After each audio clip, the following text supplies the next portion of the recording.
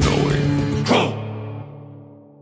All right, man. Welcome to Crow 777 Radio. This is episode 385. Jason Lingren is with me, and our guest today is Clive Horlock. We're going to be talking about the Bushmen and, in general, indigenous tribes and what's happening all over the world. And on this podcast, we have taken so much time to demonstrate what it means to be separated from nature, and once you are separated from nature, what happens. Welcome, Jason. And good morning. All right, let's jump right in. Welcome, Clive. Good evening here. Good morning there. Thanks for listening to me, hopefully. Yeah, you're halfway across the world. Clive, why don't you come right out of the gate and give the contact web addresses that you're going to use for people who have an interest in what we cover. All right. I don't have the Roots and Journeys website, but if they Google that, they would find Roots and Journeys Botswana, and I think that would take them to the website. My particular website is getrealafrica.com. Okay. Are you in Botswana, Clive? No, at the moment I'm in South Africa. I'm going back to Botswana in about 2 months' time again. Very hot up there at the moment, and no guests. It was a few years ago I noticed that Hollywood had gotten its hooks into Botswana because of all the beautiful scenery, the culture, and the animals. They even made a couple shows. They weren't very long-lived, but to me, I remember thinking to myself, there it is, Hollywood's getting in there now. Everybody knows what follows, but let's jump right in. Let's get into a little bit of your background and your introduction to the Bushmen. Go ahead, take it away. Right. I come from a education background. I was a science teacher for many years after getting a degree in geology. But I then went into a number of businesses. I became a bit disillusioned with the education system. And I see why it's far more has come to light since I've been working with the Bushmen. And it's actually given me more fuel for my concerns about education.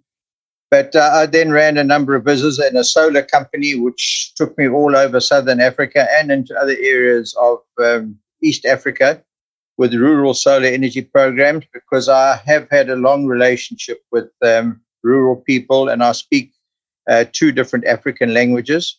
And when I came to a semi-retirement age, I then wanted to follow my passion, so I started a walking safari operation in Botswana, which I felt was probably one of the most unspoiled areas left in Africa.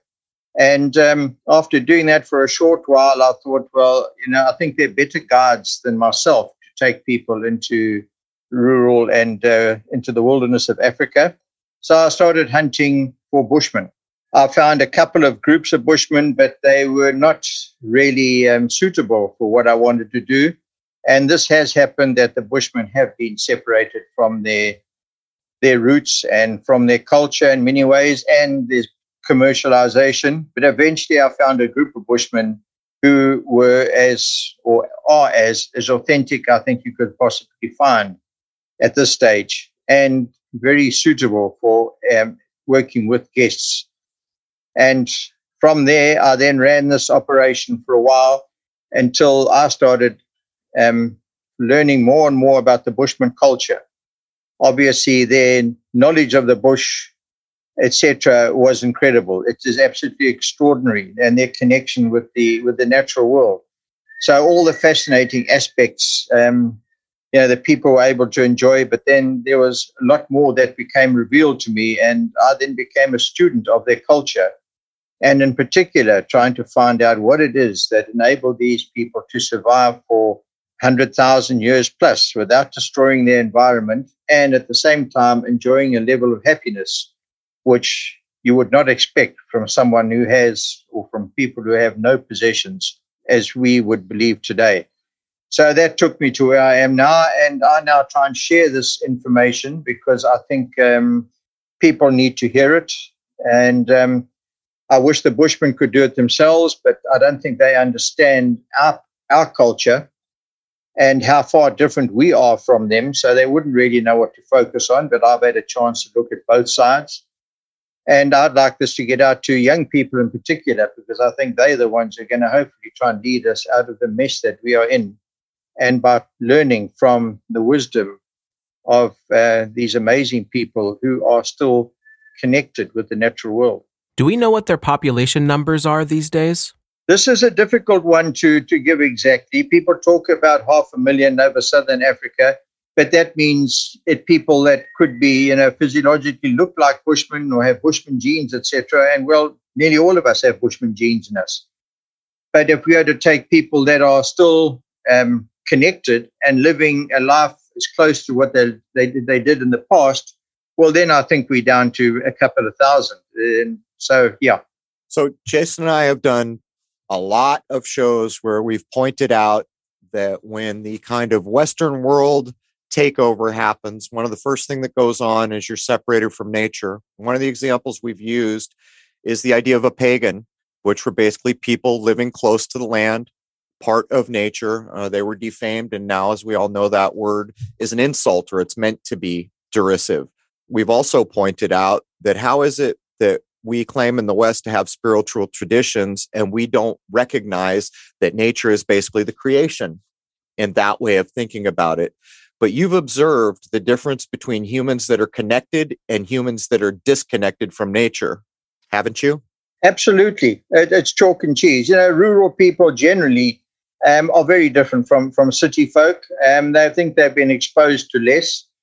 And so they are still connected on some level. Because this connection is multidimensional. But when you get to people that are close to as connected as they ever were, then you can see the difference. And also you can understand how and why they developed the culture they did because of that connection and guidance from, call it an instinct or whatever it might be, that actually told them what was right from wrong and what was needed to survive. And this we have definitely lost. Well, the people that are still connected to what I'll call the creation, which is nature, they seem to have a very high spiritual element in the way they exist. Wouldn't you agree? Absolutely. And I think because they've been less exposed to the conditioning that we have through formal education, etc., they have far less clutter in their brains, and they have maintained their connection, like with the healing dance, which I may tell you about later if you'd like to hear about it, and what that meant to their culture, because it encapsulates what their culture is all about. So they maintained the spiritual connections through ritual, and also by not allowing themselves to be or actually confused by all the other bump that is coming in through what we would call intellect. So is this a good point to meet Madala? Would this be a good place to intro that idea, Clive? Yes. Let me tell you, it'll take me 5 minutes, but I'll give you the story because it does give some insight into the Bushmen. This man, Madala, an old guy, Madala in Ngudi language means old man. I came across him in about 2015, I think it was, on a farm in the middle of the Kalahari farming belt. It's in the Kalahari area. And this guy, I didn't know at the time, he'd just been fired by the farmer because he had disappeared 6 weeks earlier. And when he disappeared, he hadn't put the horses away, which is what his job was, is to look after the horses because of the lions and other predators. And he disappeared. So he then arrived back the day that I happened to arrive at the farm, and he'd just been discharged by the farmer. But anyway, I heard about that a bit later. And then I went back to the farm about 3-4 months later to meet with the farmer. And the evening I got there, I see this old guy sitting under the trees. Now, this guy is probably as close to or the real Bushman as you could ever wish to see. He was a maverick. He'd lived in the bush. And he had actually run away when the army had come and taken his family away and removed them from the Central Kalahari Game Reserve, which was established as a homeland for the Bushmen. So he'd run away and his family were taken away. So he was roaming now through the bush and every now and again doing a bit of work where he could to actually get some food and just to be near water. So when I got back there 3 months later and I saw this guy sitting there, I said to the local Africans working on the farm who aren't Bushmen, they are Tswana people. I said, "Isn't that Madala?" And they said, "Yes, that's Madala." So I said, "Well, what's he doing back there? Is he employed again?" They said, "No, he's not employed. He's just arrived here this afternoon." So I said, "Well, that's interesting. Maybe the farm owner is going to re-employ him or allow me to work with him when I have visitors." The farm owner didn't live on the farm. He came from Maun, which is about 300 kilometers north of where the farm is. So when the farmer arrived that evening, he was also surprised to see Madala. They had a conversation. I wasn't party to it. Went to bed, sleeping under the stars. Madala was sleeping next to the fire. The next morning we got up and we went off to go and find a Bushman clan to do dancing for us. And that was about 30, 40 kilometers away. Now, to picture this Kalahari, it's a dry expanse of thorn scrub and grass, and it is dead flat for hundreds of kilometers, sandy and no water, no rivers, nothing at all. So now we're going through this path, just a vehicle track, and I'm watching the lion spoor on the pug marks on the road just out of interest, and suddenly I see little human footprints. So I say to the farm owner as we drive now, I say, who would those belong to? There's nobody living here. So he stopped the vehicle and he said to the staff on the back of the vehicle, standing on the back, they said, whose are these? Whose spoors? Who's been walking here? And they said, that's Madala. We were now 12, 15 kilometers away from the fire where we'd slept the night before. And this was now still 6 in the morning. So he'd covered that distance already, sometime in the night or whatever. We then traveled on another 20 odd kilometers to the settlement where the other Bushmen were actually staying. And there's Madala sitting under a tree. So anyway, this really baffled me. He's now traveled 30 odd kilometers since the night before. And this is an old man. He's probably close to 80. That night we're sitting around the fire and the farm owner actually says to the staff, he said, did you find out why Madala disappeared 3 months earlier when he left the farm? And they said, yes, he went to find his family. He had actually felt that his family needed him. He just got this feeling and he needed to go and find them. So he walked off to go and find them. And this is where it gets really interesting, because they had been taken to a resettlement camp, which was about 350 kilometers northwest of the farm. And to do that, you had to walk across the Central Kalahari Game Reserve, which he did in October and November of that year. And those are the months which they call suicide months in Africa. The temperatures get close to 50. The sand, you can hardly touch it. It's so hot. There is no surface water. But this old man walked across. He didn't know where his family were, but somehow he found them. He then got there and he found that they were battling because they were short of resources. They not allowed to hunt anymore. The gathering is limited because there's too many people in one small area. And they said they needed this thing called money, because they needed to buy from a shop. So he then walked back to the farm because he had money buried in the tin. The money he'd earned, he'd buried in a tin on the farm because he'd never used money before. So now this is where you actually have to think about a guy of nearly 80 years old who has traveled a distance of nearly 700 Ks over 6 weeks on his own. He's found food. He's found water through the tubers, whatever way that they did it. And now he's back at the farm. How did he navigate? How did he know where they were? Even more interesting then, the actual farm owner said to the staff, how did you tell him that I was coming today? And they said, we hadn't seen him. We never told him. He came and he said that you, the farm owner, have left the farm and you're on the way to the farm. He knew it. Now, that now really gets you thinking about what it is, what connection they have, which is obviously a spiritual connection, that they can know all these things and be able to see way beyond what we can see. So this fascination has just grown. And so I've actually tried to investigate more and more into how they manage to survive in the harshest of climates and for tens of thousands of years. What can we learn from them in order to help us survive? Well, this comes down to the crux of the matter. So here's a man who may be in his 80s. He travels 600 kilometers to find his family with no idea where they were taken, and he does find them. He goes through the worst, hottest months of the year, survives, and then goes back. But, I mean, the underlying problem with what we've just laid down here is there are a civilization of people that we call the Bushmen who for millennia, many millennia, have been living in tune with nature, never taking more than is needed, never knocking nature out of balance. And the army is rounding them up now and forbidding them to hunt. Is that right?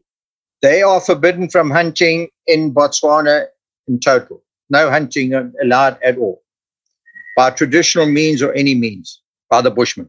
What is the stated reason for this? Well, They actually said they are poachers.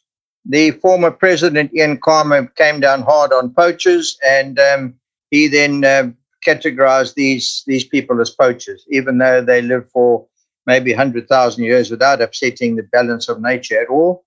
He put them in that category. But we know that it goes further than that because it's a tribal thing in Africa, and the Bushmen, like in most places, and other primitive peoples and indigenous peoples, they are very much marginalized. They are afraid of the Bushmen. They know that they have got powers that the average person does not understand. So they do whatever they can to marginalize them and persecute them. And this continues in the schools and throughout anything that the governments do in Southern Africa. Well, from the coverage of places like the Vatican that we've done, we recognize that there are a couple of things that happen when places like that go to take over parts of the world. The first is people are separated from nature and they become so-called pagans. The second is quite often with indigenous peoples is their language is put under threat and the children get put in education systems. So if I've followed what you've laid down, are Bushmen all over this area being rounded up and put in, I don't know what you call them, reservations?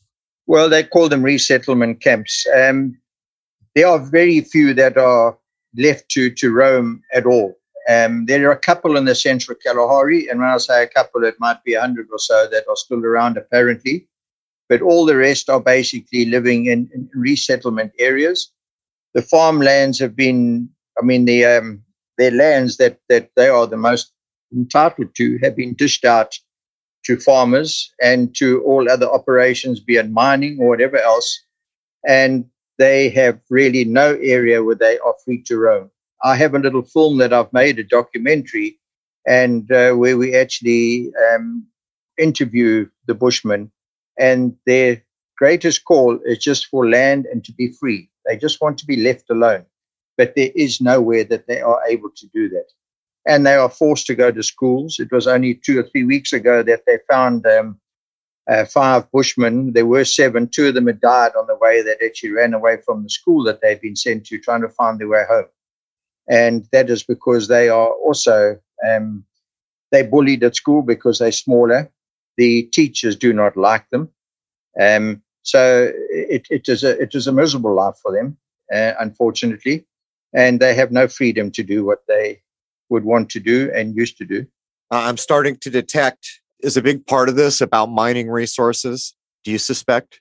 Yes, absolutely. In the central Kalahari, where the Bushmen were told that they are poaching in a conservation area. There are now Australian mining companies mining copper there. There's been a fracking investigation. And of course, Botswana's got diamonds, so there's no doubt that there's been a lot of speculation about diamonds as well. But definitely the copper mining has started, and that was one of the reasons, I think, for them being removed from the area. Well, in recent months and years, we've seen the mindset of corporate Australia, haven't we? We've seen which way that's going. Rio Tinto, etc. Yeah. I've got to ask, do the Bushmen have any representation at any level that matters, or are they basically just being rounded up at will? No, they have almost no representation. If it is, it might be some on paper, but they really have no say. Now, when we say Bushmen, are we talking people who still hold on to the language? I think most people are familiar with the movie we briefly talked about before we began recording. It's called The Gods Must Be Crazy. It was a movie that I really enjoyed when I was young. But now as I look back as it, I kind of envision that it's a pre-echo. In that representation, which is probably the closest most Westerners have ever gotten to knowing anything about the so-called Bushmen, there was a language of basically clicks. Is that one of the languages you speak? And is that the common language of the Bushmen? Yes, there are a lot of different dialects that the Bushmen use, and they're all full of cliques. I think the Ngara Bushmen that I work with, there's about 27 cliques that they use. I am not competent at it at all. I speak the Zulu language and the Xhosa from South Africa, and the Ndebele from Zimbabwe. But the Zulu, the Bushman language is very, very difficult, and I am not able to speak it. No. So if I'm not mistaken, Zulu is one of the largest tribes. There's a few tribes I think, that are quite large. How do the Zulu feel about the Bushmen? How do the other tribes feel about the Bushmen? And for that matter, have the Zulu experienced a similar treatment from the powers that be?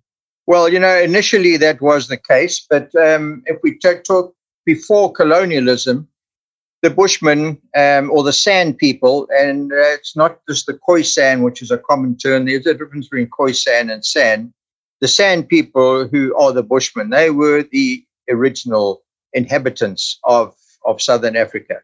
And the Nguni tribes, which included the Zulus, they moved down from Central and West Africa to occupy a lot of Southern Africa.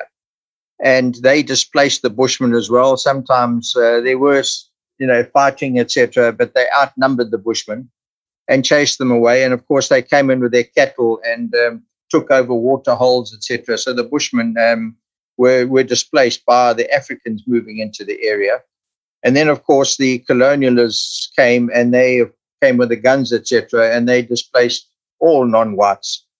But now that Southern Africa is really controlled by Africans, there has been no attempt to actually reconcile with the remaining Bushmen at all. In fact, in South Africa, there can't be more than 500 or 600 Bushmen left at all, and they have basically no rights. They are trying at this stage to find political representation, but they are not really making much headway at all. It's difficult to comprehend how the powers that be could not understand how critical what those cultures have held on to since maybe the beginning of time for living beings, and it's being thrust aside so readily. But I wanted to ask another, we pay a lot of attention to what news and Hollywood do because it's always been hand in glove, and politics, entertainment, same thing, doing the same games in the West to control minds. There's a certain tribe that I just wanted to ask you quickly before we move on. Do you remember maybe 1950s movie called King Solomon's Mines? Did you ever see it? And there's a very tall tribe that's actually filmed in Africa, very noble looking people. Do you know who I'm referring to? Yes, I think you're talking about the Maasai. They were from East Africa, from the Kenya area. What part of Africa are they in?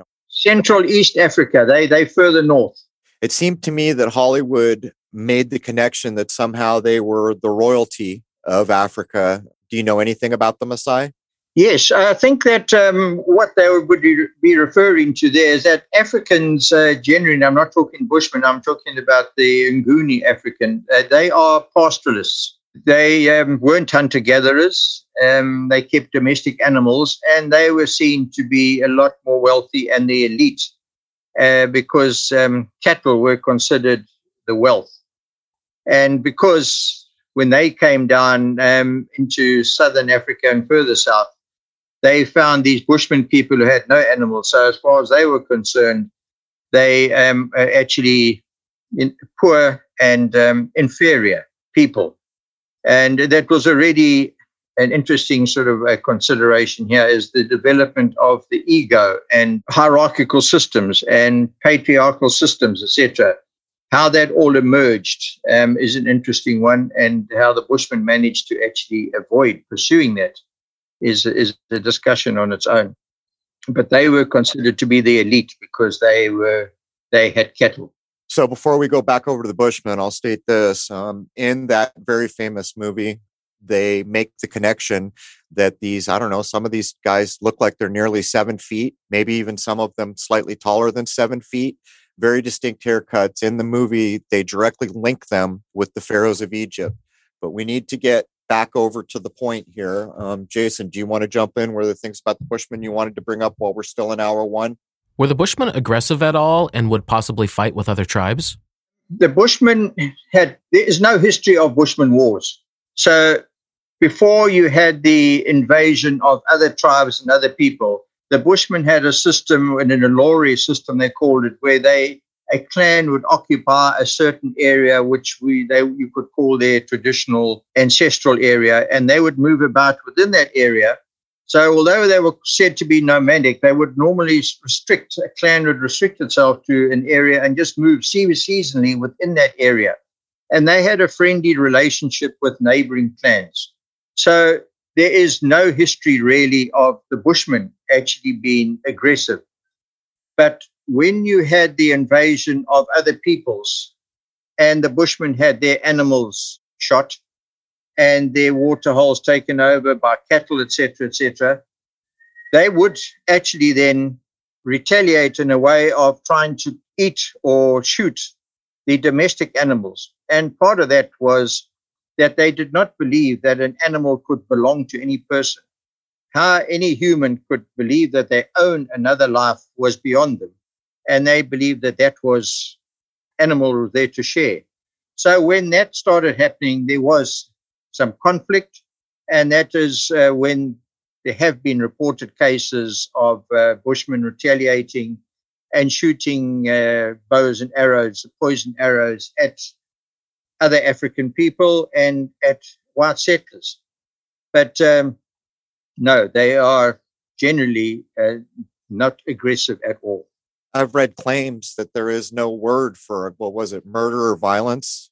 Is that true in their dialect, in their language? I can't say that I could that I know about. No, I can give you an honest answer to that. But I know it was very limited. They did have occasion to actually have disputes. They did definitely have disputes. How they settled them was interesting. And of course, there would have been people that could have been psychologically imbalanced, etc., that could have resorted to violence. So yes, I have heard of homicide in the Bushman people, but I don't know of any that there's no word for violence in their culture. No. I think that's one of the claims made in The Gods Must Be Crazy in the 1980s. I forget what it is. I haven't seen it in forever, but it's either violence or murder or something like that. That's the claim made. But let's get into the first walk, Clive. Can you describe to everybody what we're talking about when we say first walk? And we'll start to get into the Bushman skills that basically blew your mind. Yes. When I got this group together, it was probably the third group that I'd actually tried out. I would go into the bush with them and see how well they knew the bush and whether I was going to be bringing guests to meet Bushmen who had become distant from their actual culture. And I was afraid that there might be people now that are not able to share what I hoped they could share. But with this group, the first day we went out, one of the things I wanted to test was how far we could walk, because the emphasis was on doing bush walks in wild Africa. And it's sandy and it's warm, so this was going to be one of the tests. But after a couple of hours, we'd hardly gone a kilometer, because almost every plant you come across, they will tell you at least one use for that plant. They would dig in a place where you cannot even hardly see the leaf of the plant they're talking about and go down a meter and come up with a tuber the size of a soccer ball, which contains water. Scrape off some of the pulp from the plant, squeeze it out, have a drink, share it, and then replant the plant again so that it can grow, because they never take, or the basic policy is you don't take more than 1/3 of any resource that you find. You put it back for other people or for animals to share.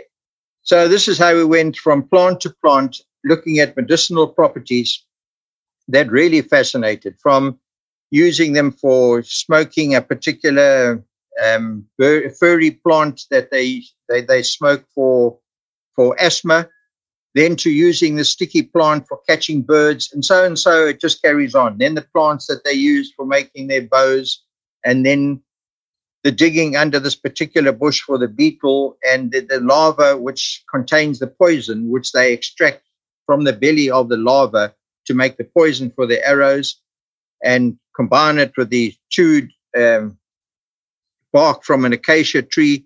So it just became so fascinating.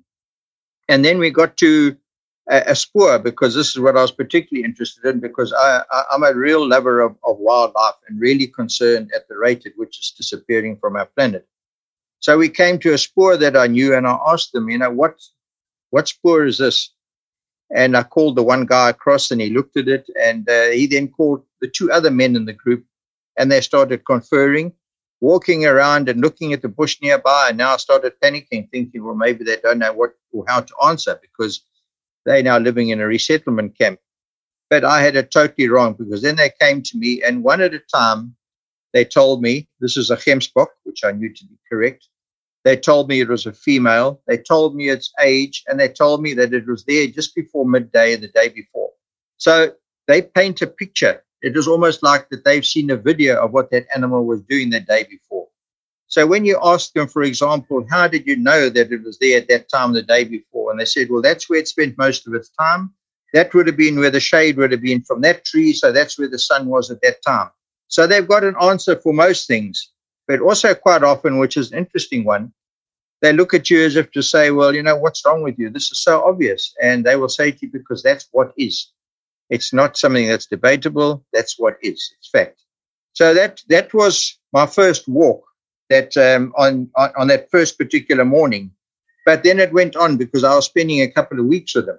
And then more and more, their behavior and reasons for their behavior came to light.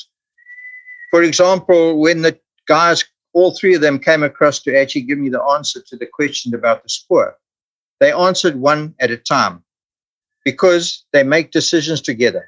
They don't have one guy saying, all right, well, he can do this one. Now, everybody will make the decision together. They collaborate, they cooperate, and nobody will take credit for the answer, not one single person.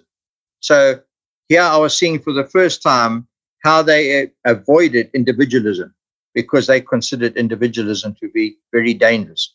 So these are the things I started learning while I was doing my first walk. And then, of course, the behavior around the camp, the level of happiness, which you can't really imagine that people that are living under the harsh conditions they have, people that can carry all their possessions on their back at any one time, can enjoy their lives to the extent that they do. The laughing, the joking. They have joking relationships with members that aren't immediate family members. So it was really a revelation. And then to think about how they managed to achieve what they did achieve in a climate which is as harsh as anywhere you can imagine, where for 8 months of the year in the Kalahari, in this particular area, you will not see surface water. There are no dams, there are no rivers. So how they managed to survive is extraordinary.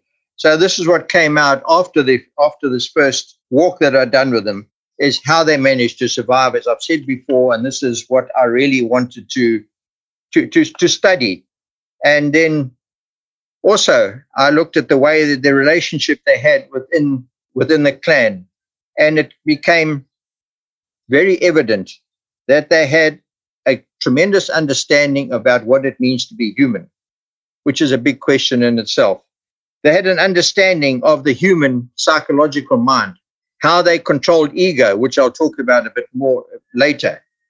They seem to understand it to a level that far greater than what we give them credit for. And then, of course, I realized how important their spiritual connectivity was for them. That sometimes 2, 3, 4 nights in a row, they'd just be the spontaneous breaking into dance. You don't know what triggers it off, but they will dance, and you will see some of them each time going into different levels of awareness or consciousness or trance, whatever you would like to call it.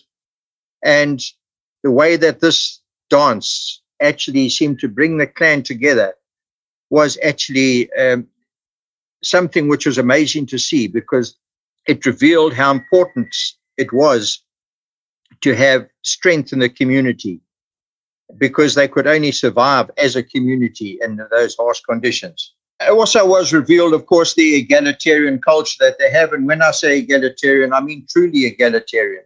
Men, women, children, all are of equal value. And it goes beyond just the human factor.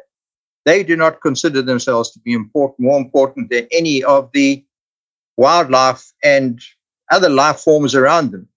And as they say to me, God does not make mistakes. Everything was made for a reason. Why should we think that we are more important? So this, the egalitarian nature of their culture was very evident. It is evident with them every time I'm with them. Every decision is made through collaboration and cooperation.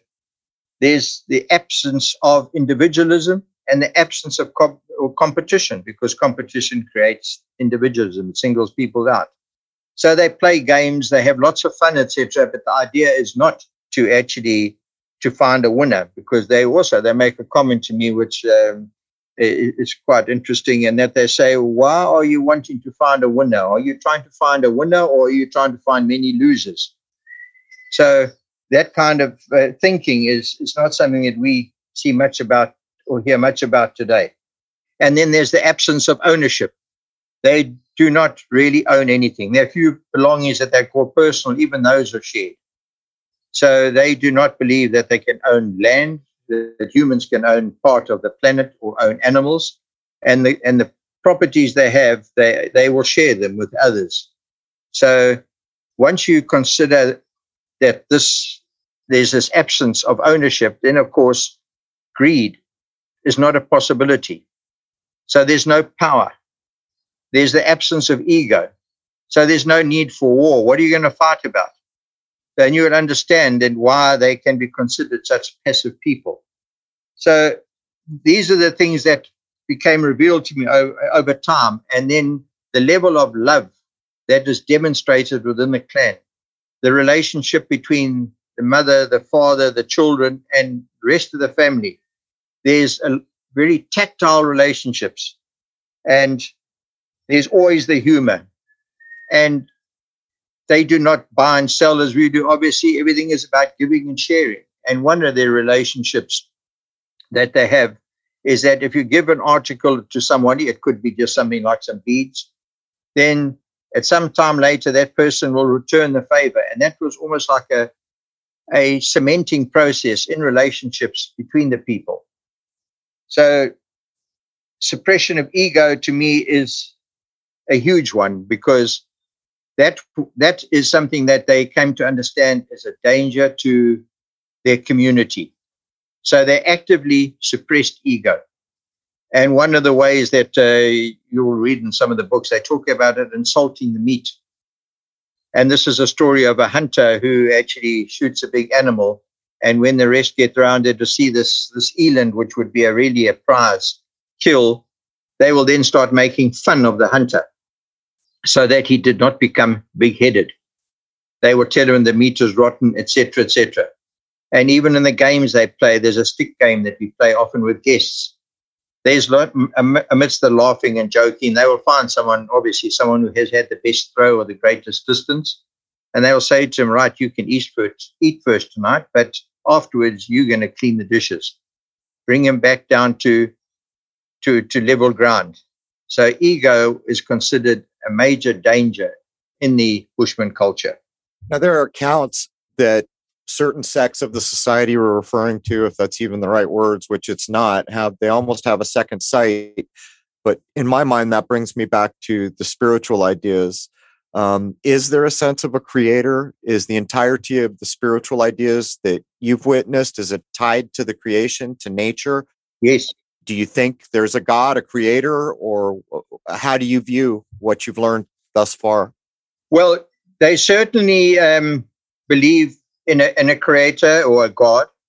They generally use the word a God. And this is who they actually link with when they go into, or one of the dances they do is the attempt is to actually link with this creator or God. They also talk sometimes about a joker God, because sometimes things do not always go according to plan in life. And they say, well, that's the joker God playing games with them. But they do have a God. This particular clan, they talk about Naidima as being their God. And they believe that this God obviously is of a spiritual nature. And they believe that when they go into the trance, they see what they describe as like golden threads linking all life together. And they call that an Lom. And this is the life force which connects all life forms on the planet. And they see this ultimately emanating from what they call the sky God, as an expression of his love passing down to all life on earth. So yes, they definitely believe in a God. Now, from my limited study, I have studied as well as I can many indigenous tribes around the world. The problem is it's usually a white guy writing what I'm reading. There have been some cases where I was fortunate enough, the so-called Aborigines, there are a number of authors there, but there has been an explanation of the so-called Bushmen as almost possessing a second sight and something about how they interpret dreams. Are you familiar with any of that? The dream interpretation and the artwork is something which is I'm actually looking into right now, and I'm not finding as much information as I would like. Also, with the particular group that I work with in the Kalahari, there is almost the absence of mountains and rocks, etc. So there is not much of the artwork for me to actually investigate. So yes, I'm not actually too clear on those dreams, but they do talk about dreams, and they talk about these dreams as connections sometimes with their ancestors. And their relationship with their ancestors is another area which I don't believe that I'm fully qualified to talk on, because although they believe that they get advice from their ancestors, this ultimately, others say, is really just coming through the ancestors from the universal intelligence or the Great Spirit. Are you aware of any use of botanicals like, say, iboga or some cactus to access a spiritual realm or ancestors, if you know where I'm going there? Yes, I am investigating this as well, and I found this one very interesting because the Bushmen are able to actually enter higher levels of consciousness without taking any of these plant assistance. And the only time that they use this is sometimes when they are mentoring or bringing a new a student into the spiritual world to develop their num, which is their spiritual center. And because they believe that people initially, when they're first going to go into their state of kia, they sometimes believe that they are not going to come out of it because they fear they call it like a small death. When they basically leave the conscious world, or should I call the awakened world, and enter the higher level of consciousness, they sometimes need that for first timers. But other than that, I find that the thing that is used mostly is rhythm. Their dances have a distinct rhythm and beat with the clapping, the rattling of the beads on their ankles, etc. And sometimes it's a matter of 3 or 4 minutes. And these dances, especially these most spiritual ones, are able to enter a higher level of awareness or consciousness. Now, I had read an account where people were with a Bushman and they were walking somewhere, and he stopped them and said, "We don't want to go this way." They later found out that there was some danger in the way that he told them not to go, and they were puzzling over whether he actually had second sight, as we would call it, or whether it was the environment around him that allowed him to know. Do you have any sense of the idea of second sight, or would you feel it's more within the observation and complete comprehension of the natural world? No, I think there's both. There's definitely evidence of a second sight.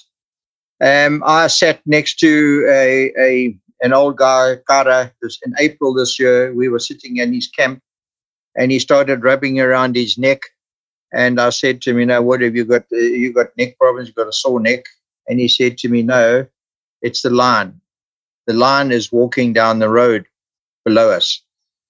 So he described it quite clearly. So when I went there the next day, it's still hard to understand how this is possible because it's so foreign to my culture. They're the pug marks. There was no sound.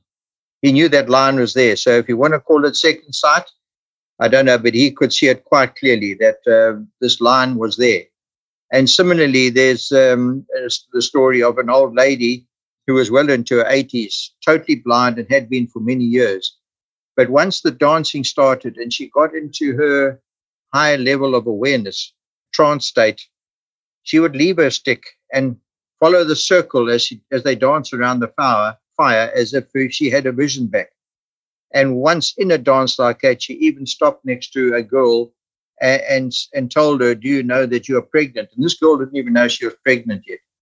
So what is going on there is obviously beyond us, but it is something happening on a on a spiritual level, energy level that we are obviously unable to understand. I think for most Western people, if we were thrust into that environment, many of us would become nervous about the possible of animals that could hurt us. And I have also read accounts where there's almost a communication level. The claim was that there's no need to kill a lion because of the way they know how to, I don't know, act or respond. Are you familiar with any of that? The idea that they could walk out in a place where there's things that could kill you, lions and other things, and yet they do it unmolested. There is literally in the Bushman culture, there was an absence of fear. They believed that everything in nature was there for a reason. God did not make mistakes. And that was part of their world. That's what is. And they had a link to that. And there was no fear. The only animal that I've come across that they have a healthy respect for is the leopard, because they say that leopard is a scallum, which means he's a bit of a devious animal. But for the rest, they'll go and chase the lions away from, and this is more historic, opportunity doesn't happen much anymore, but they would chase the lions away from a kill and take some of the meat. Similarly, they would leave some meat for the lions when they got an animal. So they understood, they had this relationship, they had an empathetic relationship with animals. To give you a very interesting example, hunters, when they would shoot an animal, and on my website you'll see, and hold on, I haven't actually posted that one yet, but when they actually shoot an animal, in a genuine hunter from the past, they would actually be able to feel the poison acting in that animal. They would know exactly where the pain is coming from, and they would feel it within their own bodies. So this was an empathetic or spiritual connection. And what I found is that when they reenacted one of these scenes for me, where they shot an animal, although they didn't shoot the animal, they came back to the camp. And I thought, well, aren't we going to chase the animal now? They say, you don't need to chase the animal now. The poison's taking effect. We don't want to chase them too far. Then we've got to walk too far. So they'd come back to the camp. And what would happen is the hunter now would enter into a connection, a spiritual connection with his prey. He would feel that pain spreading through the body, and then he'd wake up in the early hours of the morning or whenever, and he'd say the pain is gone, the animal is now dead. So that is the kind of connection that they would have or did have with animals. It's just to hear these things growing up the way I did, it's almost incomprehensible. I'm not even sure if I'm qualified to think about it properly. But are there, often in Western world, indigenous people hunting are depicted as when they make a kill, they stop and pray, they give thanks. Is that within the Bushman culture? And also, are there animals that they would refuse to hunt? Absolutely. They would actually, they would select the right animal if they had a choice. Sometimes when the situation was bad and there was very little food, they might be forced to eat an animal that they would not normally hunt.